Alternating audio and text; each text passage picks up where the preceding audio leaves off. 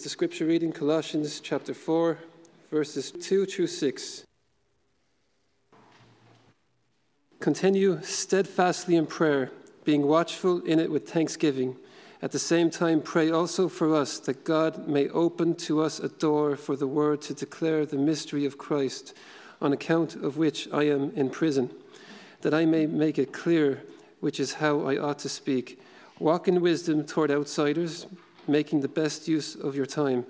Let your speech always be gracious, seasoned with salt, so that you may know how you ought to answer each person. This is the word of the Lord.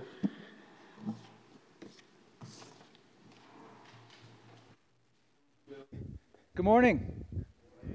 As Billy runs out, I don't know if you know Billy, but this man works so hard, like all week. I mean, you have no idea. He's running around in circles doing all kinds of manner of things all day and night and weekend.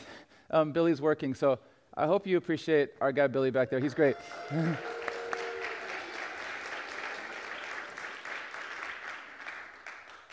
So good morning. It's good to be here. Also wanted to, in the spirit of, Paul writes about Thanksgiving, praying with Thanksgiving in our message in a moment, but also wanted to say thanks to Zateo for hosting halftime.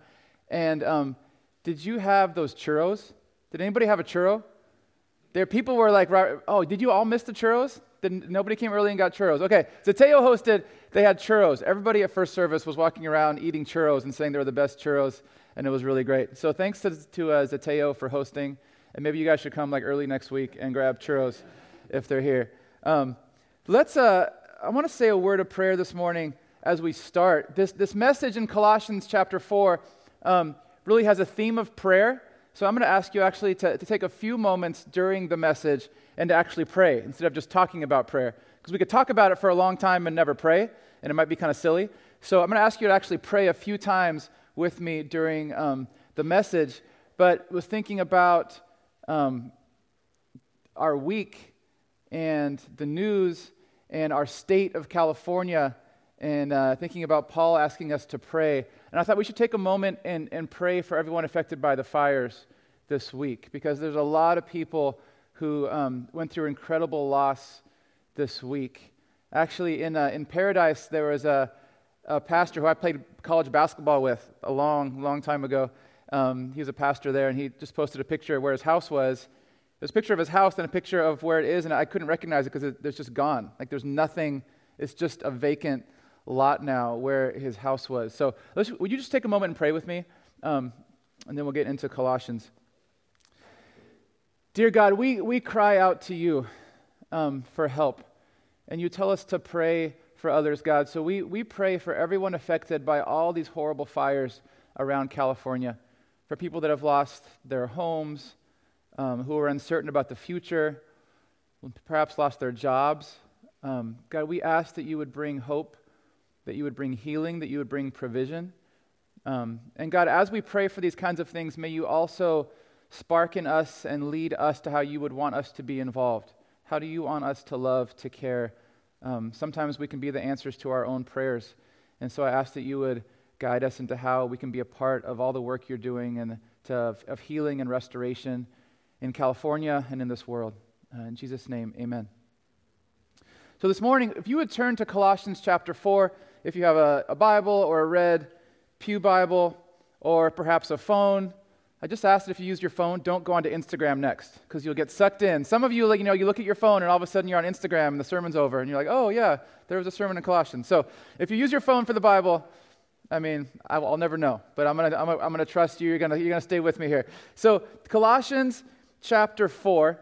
I want to read first verses 2 through 4, and we'll actually look at it in two sections. We'll look at verses 2, 3, and 4, and then we'll look at verses 5 and 6 a little bit later. But verses 2, 3, and 4 read like this. Continue steadfastly in prayer, being watchful in it with thanksgiving. At the same time, pray also for us, that God may open to us a door for the word, to declare the mystery of Christ, on account of which I am in prison, that I may make it clear which is how I ought to speak. So Paul starts out saying, continue steadfastly in prayer. And steadfast means to persevere, to attend to continually. to keep doing it or even to be patient in it, but to keep praying. So Paul's in prison writing a letter to a small church, and he's saying, man, keep praying steadfastly day after day. Please keep praying in general, and please keep praying for me that you would open a door that I could share the love of God with people around me in jail or in prison. And as I read this challenge to pray steadfastly, to keep praying, I'm struck by the fact that sometimes, if you're like me, I want to pray. I want to pray for my family. I want to pray for Oakland. I want to pray for our church. And sometimes I just want to sit on the couch and watch Netflix. Is anybody with me on that? Sometimes, Mike Mancini's honest. Sometimes I know I should be steadfast in prayer, but I just want to sit on the couch and find something silly to do or scroll through Facebook and just do nothing. And Paul knows that, so he writes this letter and he says, keep praying in a steadfast way. Please keep praying for everything and keep praying for me day after day, week after week, month after month. And we'll get into this fact in a moment of Paul saying, I want you to pray, but also I want you to pray that God would open doors for me. That God would open doors so that I could share the Word of God here in jail. So I'm going to actually ask us, I've been reflecting on all the different kinds of ministries that even happen at Regeneration on a Sunday morning. You know, there's cross streets in the morning. People come and receive food. Many people who don't have a place to live during the week come and receive food and conversation and community building across the street. There are children's ministries. During the week, there are refugee ministries and ESL classes. 1951 Coffee meets in here. Our student ministries meets in here. And so many of us come and we need a word from God. Like we need a moment of encouragement. We need God to show up. Even thinking about our church right now in this space of praying about this building. There's so many things that we need God's Spirit to move in. We need God to show up around us in our church so that ministry can actually happen. Amen? So I'm going to ask you if you would stand and pray with me for a minute. So would you stand? I know you might not want to, but would you stand? And in the spirit of reading what Paul said about praying in a steadfast way, that God would open doors, I want to pray that God would open doors for us, even this morning. Like we came here, and we don't know what everyone else in this room is going through. We don't know if people need a word of encouragement this morning, if people need a word of hope, if people need a friend this morning on the way out. I don't know what we all need. We don't know what we all need, but I believe that God wants to open doors. So I want to, if you would you even grab a hand of someone close to you? I know that might be a little uncomfortable, but we can push through the awkwardness. And let's just have a moment as a church family, in the spirit of Paul, of praying that doors would be open. Okay, let's pray. Father, we stand here as a church family, and we ask that you would continue to open doors all around us for your word, God, for your love, for your hope to spread, God. So I pray for all the different ministries that happen around this space, for children and for students, and for people who are homeless, for all the people that come to this space and are encouraged and are taught. God, would you move? Even in this service now, as I stand up here and speak, and then we'll have more music and prayer, God, would you move? We ask that you would move, that you would open doors, that you would break through things, that you would bring healing, that you would bring restoration, God, in our midst. And we trust that you will bring it, God. In Jesus' name, amen. Amen. Go ahead and grab your seat. Thank you.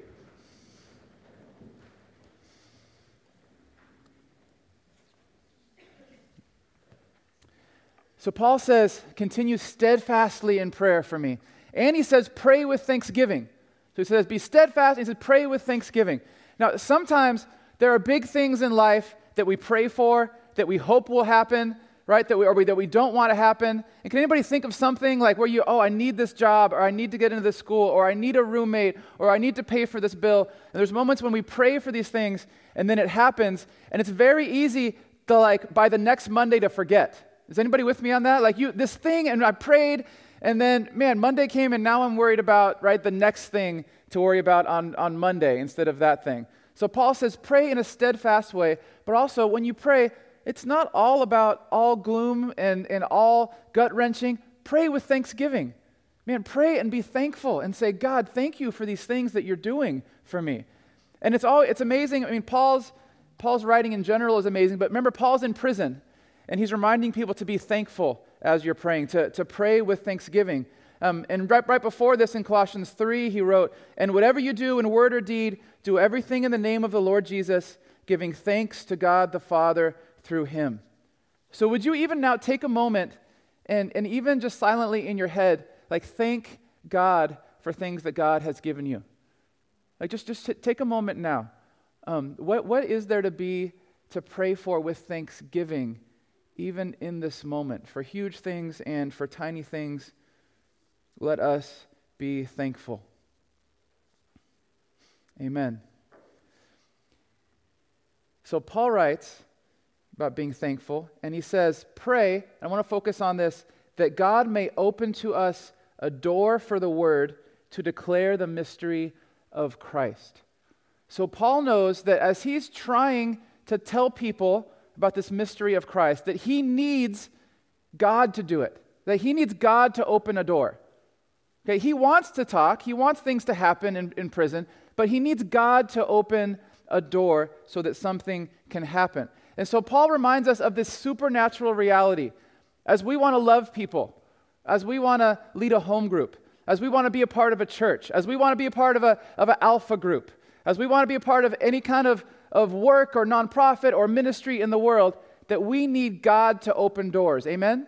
Like we need God's Spirit to open doors, or it's not actually going to happen. I have a quick story to illustrate this reality that sometimes we do ministry and it just, God opens a door. Sometimes we have big ideas and nothing happens and it just falls on its face and it just didn't work. The door didn't open.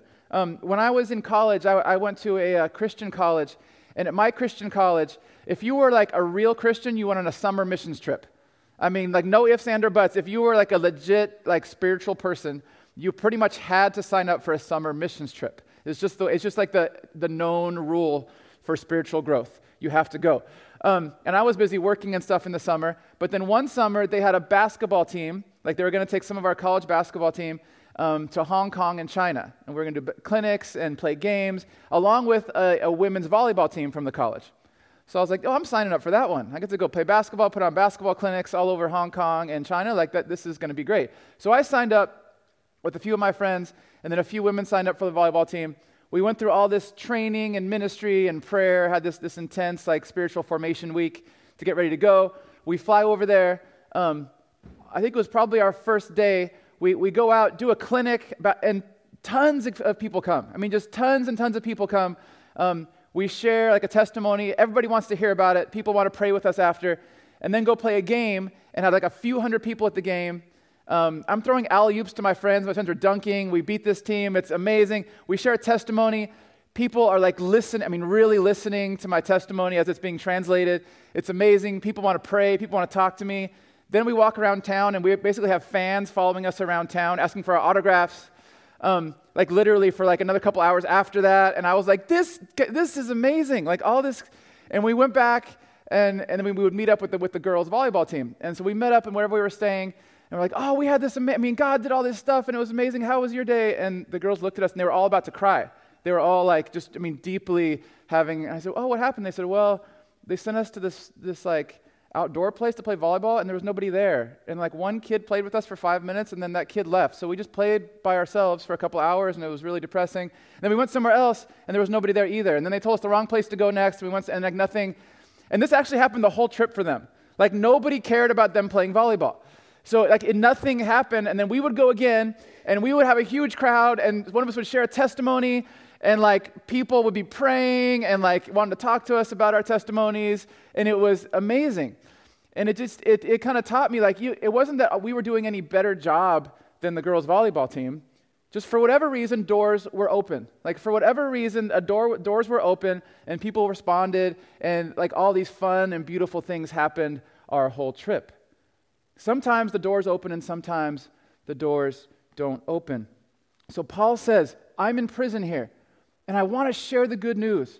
I want to keep sharing it, but I need you out there to pray for me that God would open doors so I could speak clearly, that God would open doors so I could tell people about the Word of God, about the love of God. No, that's cool, but it's when you really sit back and think about it, remember, Paul was in jail writing this letter.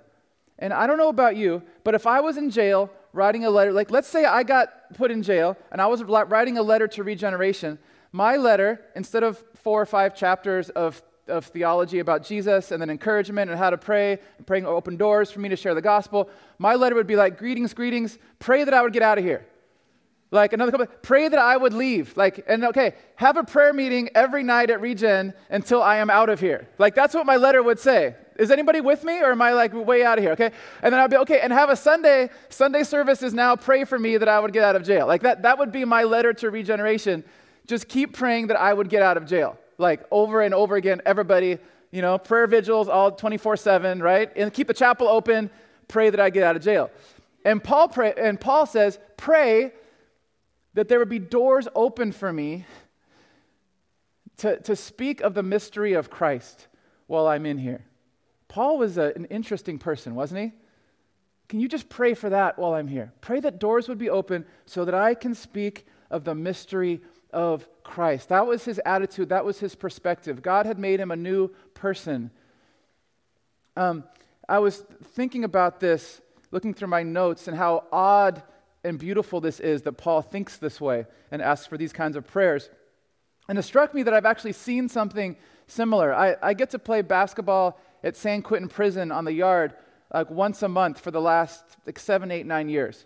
And then there's an actual league outside, and there's scorekeepers, and there's a real long game, and we go out there and we play, and it's a blast, and then we get to hang out with people and talk. So there's certain men that I've been able to talk to once a month for years and years and get to know them. And often, most of the basketball team, almost all are Christians and are absolutely wonderful, kind, mature, amazing men. And when I ask them about prayer, they often say, could you pray for the younger guys in here? Not like, can you rescue, no, like, can you pray for these young knuckleheads in here? Because some of these young guys haven't figured out what's going on yet, and we're worried about them. So we're mentoring them, and we're teaching them, and we have groups we're in with them, but you got to pray for these young dudes in here, because they really need some help. That's their prayer request for the week as they live in San Quentin day after day. Pray for these other guys, that God would do something in their life.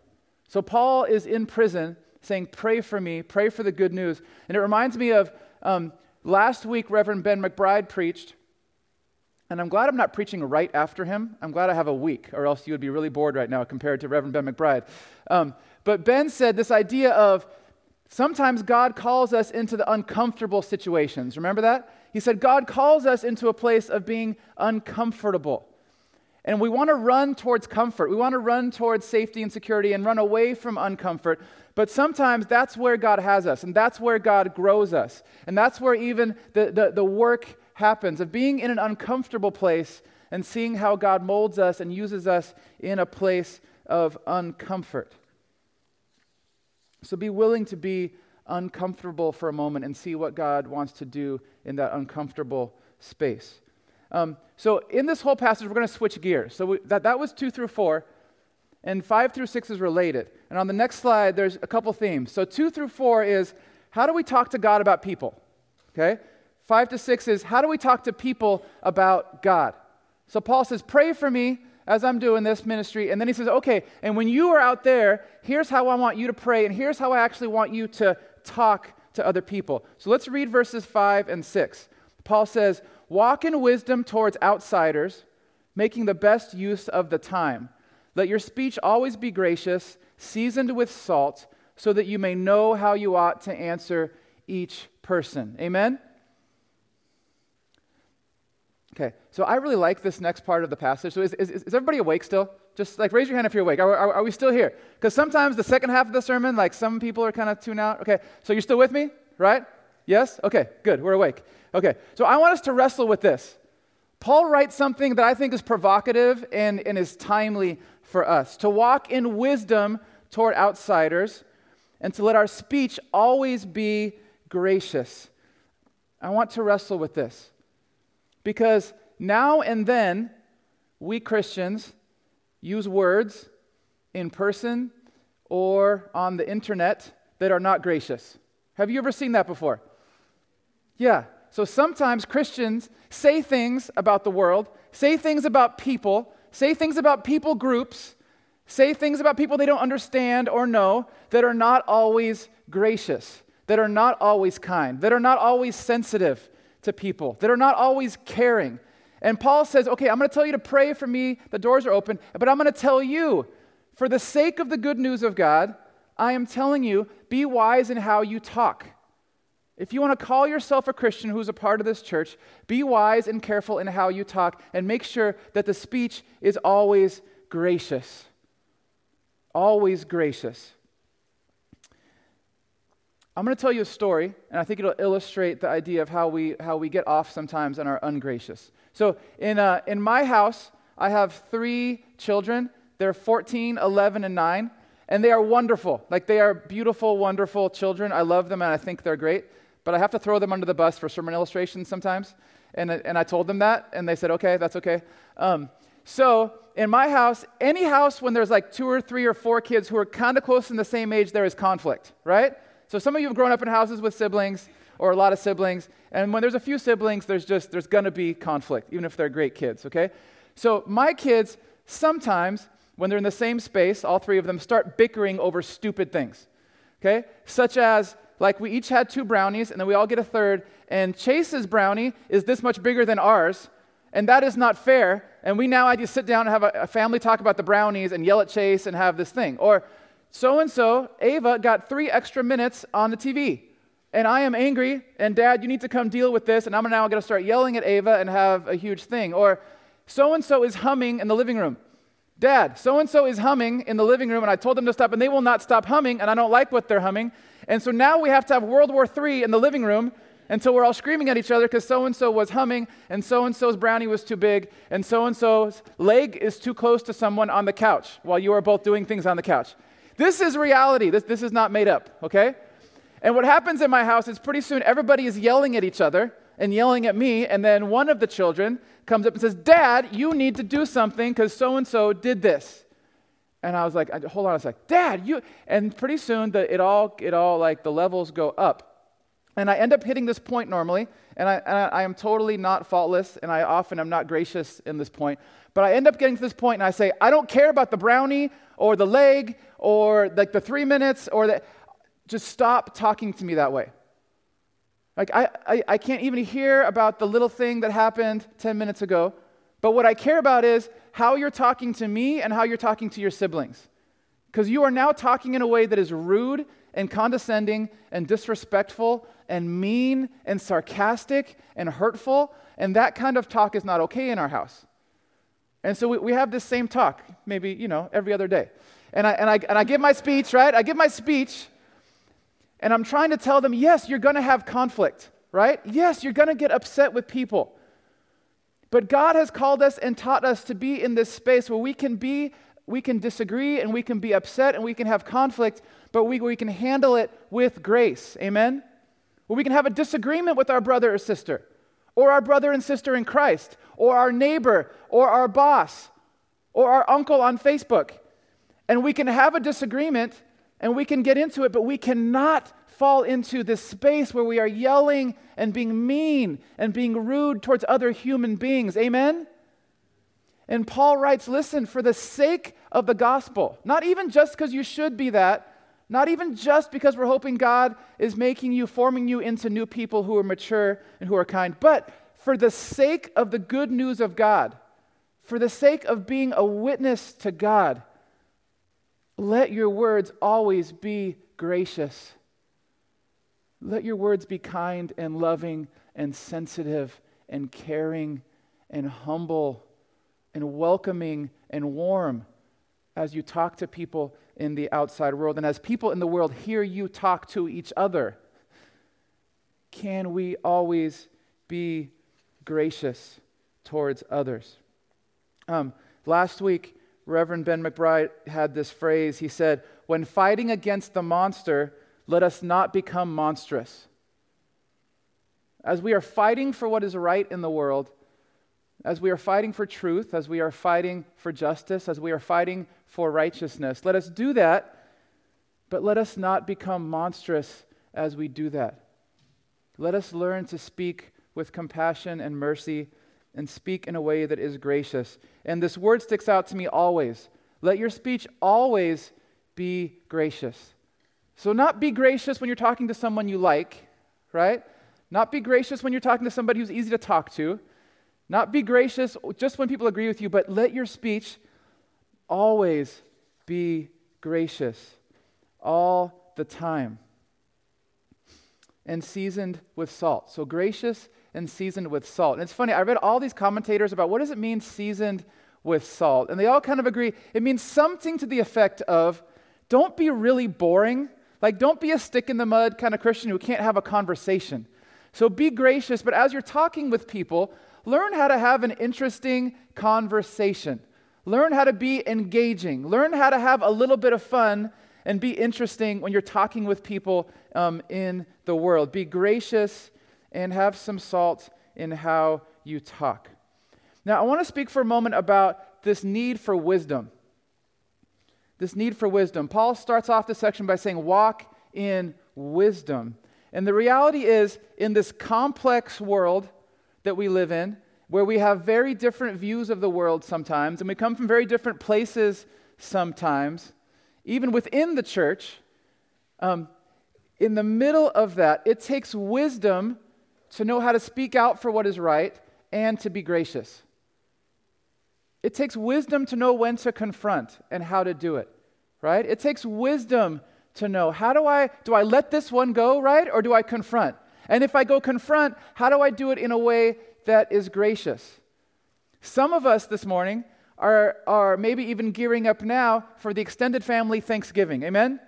So some of us go to Thanksgiving, and for some people, that is in itself is a whole exercise of how to be gracious.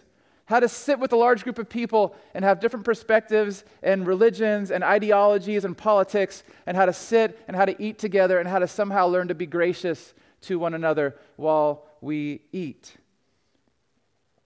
But let us be gracious.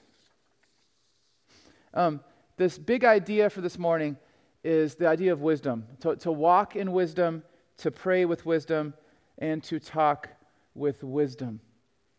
And we're going to have a few moments of reflective prayer where I'm going to ask us to really just sit with God for a couple minutes, and to sit with God and to wrestle with God. God, how do I live into this? How do I do this, God? What are you calling me to in this crazy world, in this crazy city that we exist in? So would you just close your eyes and pray with me for a minute? And I'm going to give you a little bit of space to respond in prayer. But first, I'm going to give you 2 or 3 minutes to pray that God would open doors. Would you just take a moment and close your eyes and pray that God would open doors for Regeneration Church to be a blessing to our city, to spread God's love and God's message of hope and healing and restoration in our city. Pray for ministries that you're a part of. Pray for ministries you know of. But would you take a minute and pray that God would open doors? And I'll close this in a minute or two. But just pray that God would open doors.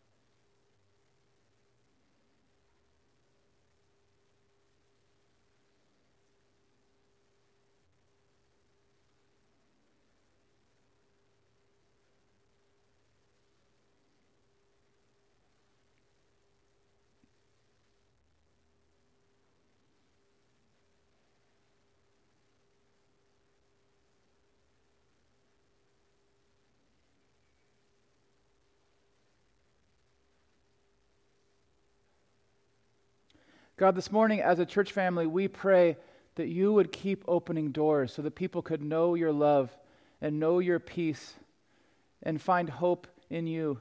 For every ministry in this church and every ministry that we know of, God, we pray that you would open doors, even this morning. In Jesus' name, amen. Okay, so now we're going to have another little moment of prayer and pray for ourselves and pray that God would give us wisdom as we speak to other people, both inside the church and particularly outside the church. How do we talk to people? And you might even want to pray for certain situations or certain people. You might want to pray for how you talk to your neighbor, right? Or a coworker, or a family member, or someone at Regeneration. I don't know who it is, but I'm going to give you a few moments to really pray and reflect and say, God, would you give me wisdom in how I speak? Would you give me wisdom in the words I use, in the tone I use, in the attitude I use towards other human beings who you made in your image? God, help me to be gracious, because we need God's Spirit to help us be gracious. So let's take a moment, and would you pray that God would help you to find the way to be gracious?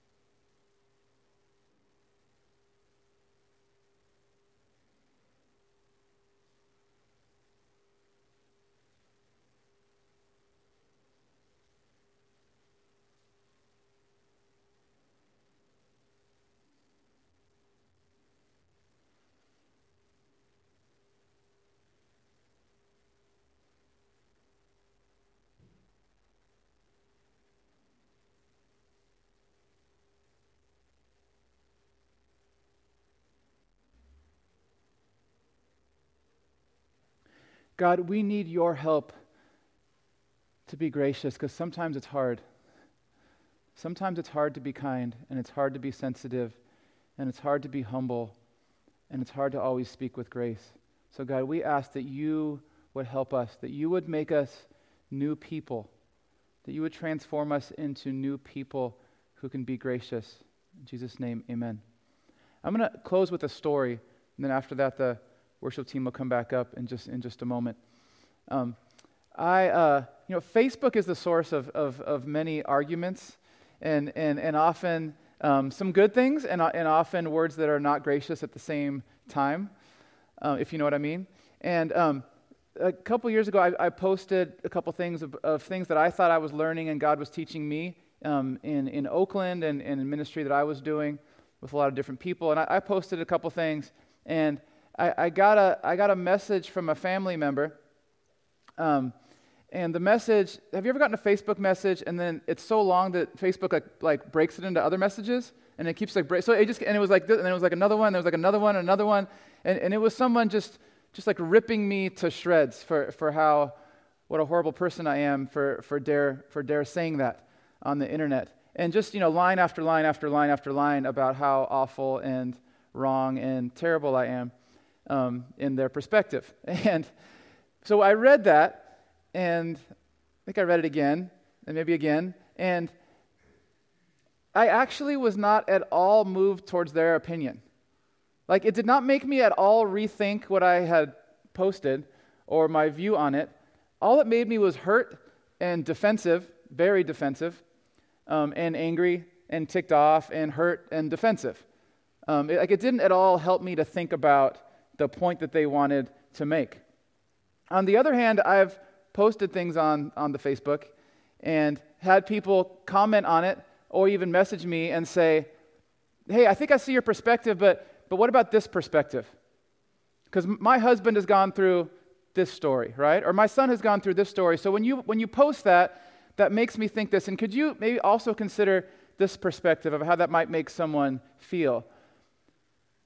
And I can hear that.